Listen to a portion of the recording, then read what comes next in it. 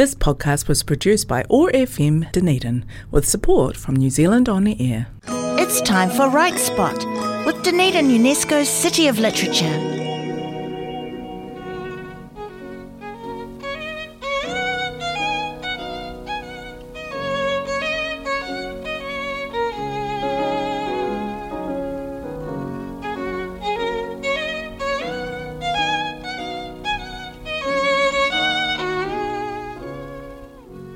Well, Robin Belton is known as one of New Zealand's most accomplished illustrators of children's books. She studied at Canterbury University School of Fine Arts, where Russell Clark was an inspiring mentor.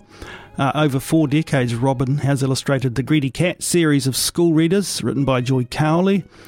And with the author Jennifer Beck, she produced The Bantam and the Soldier, the New Zealand Children's Book of the Year winner in 1997, and The Anzac Violin, from 2018, a story based on Alexander Aiken's experience during the First World War, which provided inspiration for Anthony Ritchie when he composed his renowned oratorio Gallipoli to the Somme.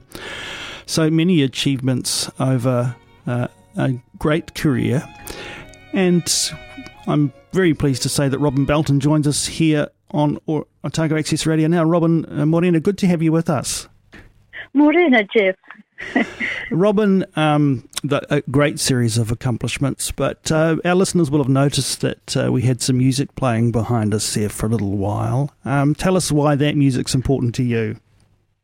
Oh, that was the Soldier's favourite. That's the piece Humoresque, which was written by Dvorak. And when Alexander Aiken played his violin to his men, to the soldiers, they always wanted that one, that lovely Humoresque, and I can see why. It was just such a lovely upbeat tune, and that became the signature tune really for his company and the soldiers' favourite.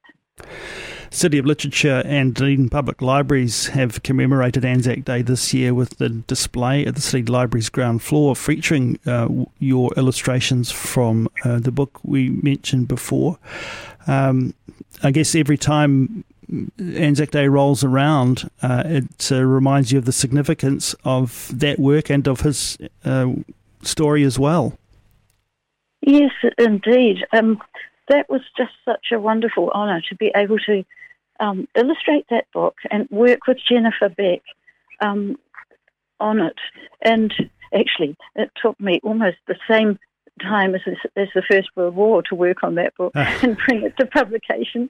But every morning while I was working on it, I walked up the hill and looked down the Otago Harbour, and there, like a beacon in the distance, was that wonderful soldier memorial, the soldier monument. Yes. And I just felt every morning that kept me on task. It was my focus for the day. I would look at that, and actually, curiously, that monument is very close to the Aiken farm where Alexander's grandparents lived on Seal Point Road.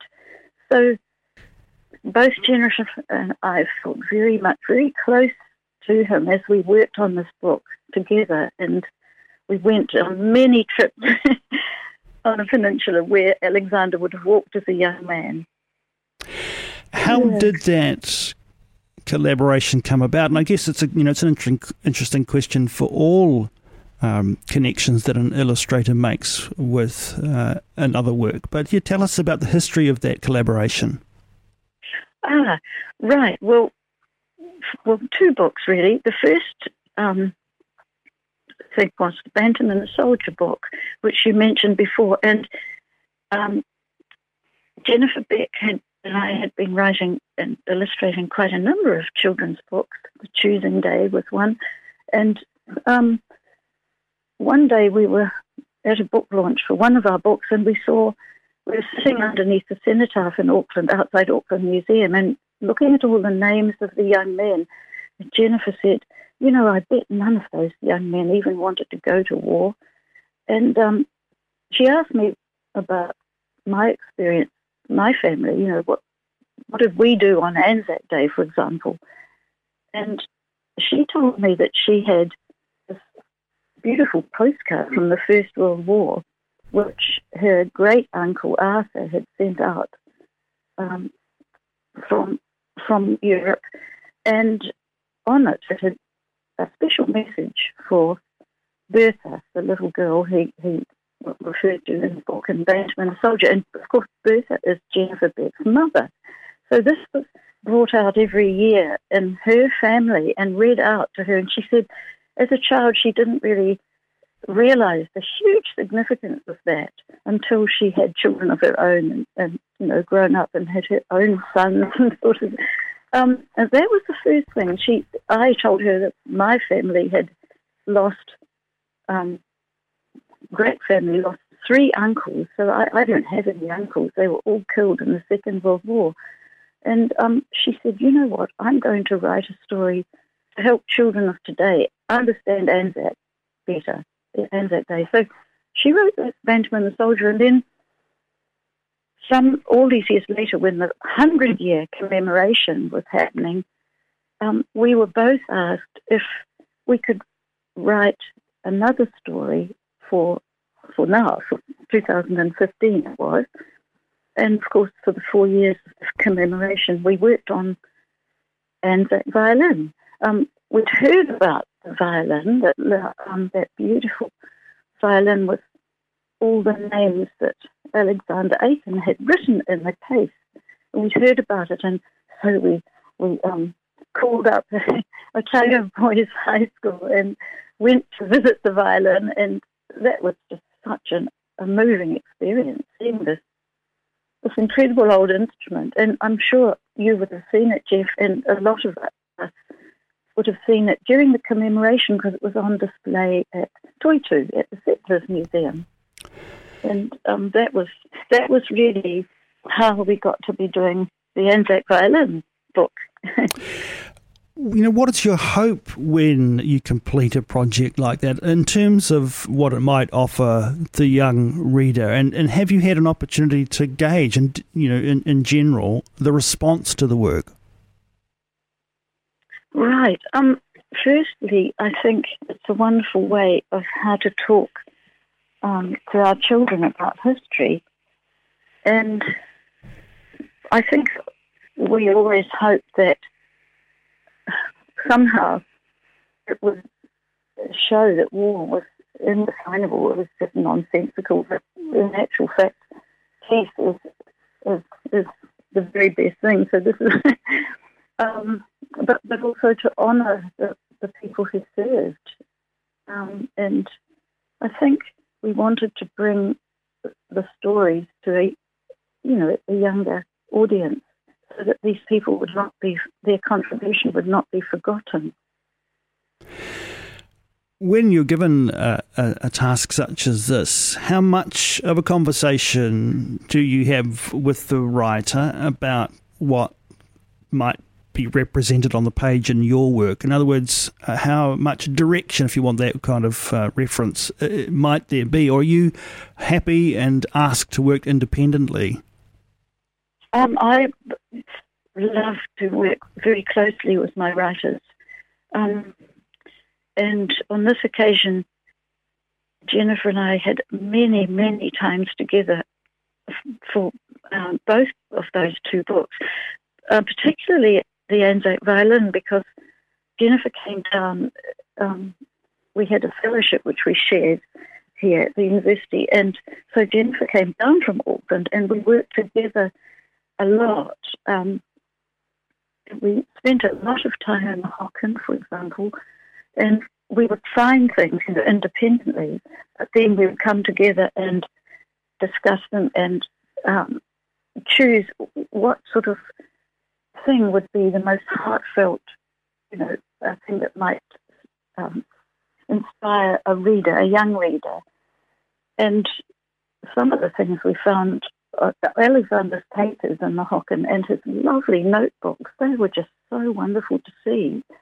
The actual little humble notebooks that he kept in his pocket while he was on Gallipoli and right through to the Somme, and they were sort of like a diary. And he wrote, he would hear things like somebody singing, a tune, and he'd actually go and scribble that down quickly, the musical notes. or all those little recollections were things like that were enriching for me and for Jennifer. And I suppose we had to go through the long process of gathering images and gathering information. We then had to just let it sit for a while and then bring it to either to publication and pictures and so that it would be something that would touch our hearts. So Does that make sense? Yes, indeed. How different then that approach from the work you might do, say, for example, on the Greedy Cat series? Yes, very different. I think Greedy Cat writes his own stories. He's got an insatiable appetite, alas. But it's fun. It's fun doing the Greedy Cat books. It's a very different experience. I mean, every book has a different kind of a way. You have to feel your way into it. For example, in Duck in the Gun, that was a Joy Cowley book that was really her first book, and first anti-war book, a book she wanted for peace in the world for all children.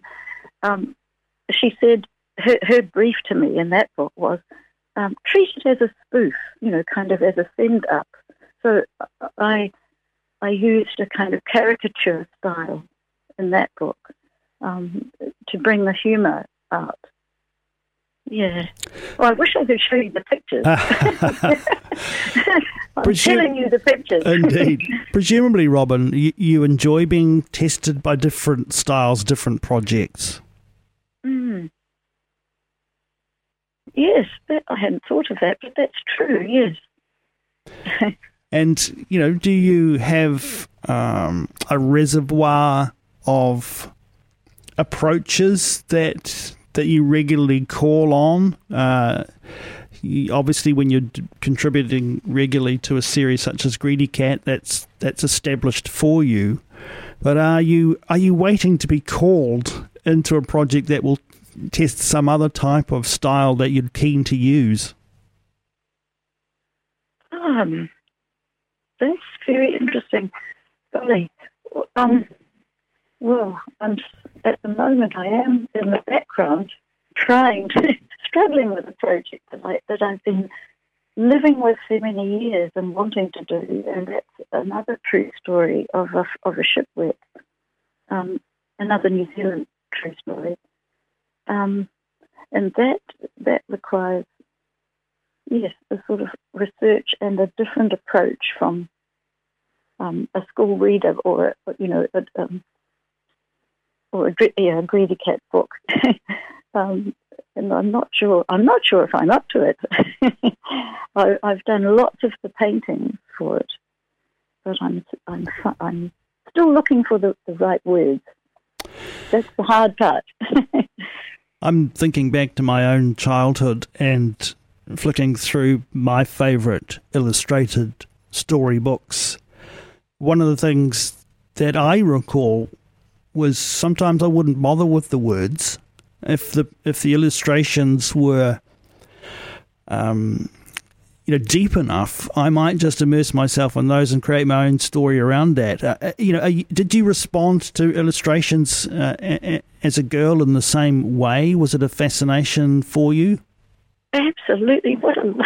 That's so lovely hearing your response. Picture power. It's just everything, isn't it? And I feel it's quite a huge responsibility, really, as an illustrator to carry the whole. Your responsibility is you are carrying the whole import of the story, but you don't want to overshadow the words, and you want to work alongside them and bring another interpretation. So I'm thrilled that you, like me, as a child, immersed yourself in the illustrations. I mean, I think one of the things I loved as a child was the detail of illustrations, and the more detail there was to explore, the more rich the experience as a reader. You know what I mean? So we read the words we feel the pictures and we read the words, and we read the pictures indeed. So, yeah, I know. I remember books. I remember a very, very early book that I loved. Beatrix Potter's The Tailor of Gloucester was one, and again the beauty of the watercolour illustrations. I realise now it was probably a huge influence on my work when I think about it. You know, the use of watercolour and the detail and the background and things like that. Is that kind of what you meant? Absolutely. Are you? Do you work quickly once you know what you're planning to do? Do you work quickly, or do you labour over things? You've suggested in this piece that you're not quite sure about, that maybe it might take you some time to find the right place. Yes. Well, probably I am quite a slow painter in the sense that with watercolour, it is such an exacting kind of a task, and you can't just sort of rush it with a finished painting on good watercolour paper. But the early drawings, the first roughs, come really quite quickly, and you jot them down and think about them and then revise them and things like that. But yes, I take my time, probably to the annoyance of publishers.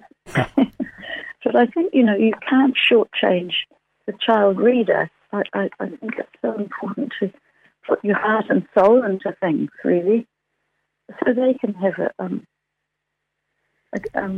a lovely, rich experience, both written and and artistically. It's often their first experience of art, isn't it? Often their very first experience of seeing paintings, although they probably don't think of book illustrations as such, but it really is. Gosh, we could have a whole lot of conversation around that, Robin. Unfortunately, we're running short of time, so it's. I want to thank you for taking some time just to give us a glimpse into your world here on Right Spot on Otago Access Radio. I know, coming back to the work around the Anzac violin, that you wanted to reflect on some of Alexander Aitken's own words.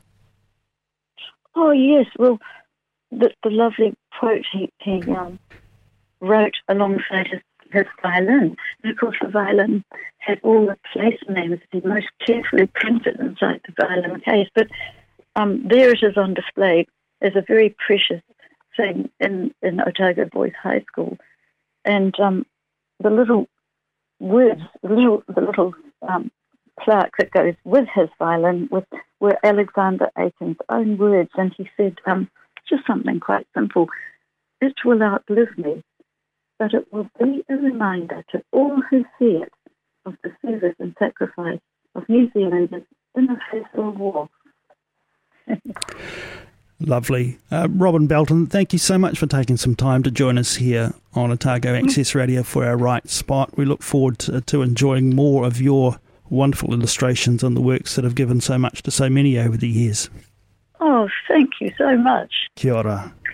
Kia ora, Steve.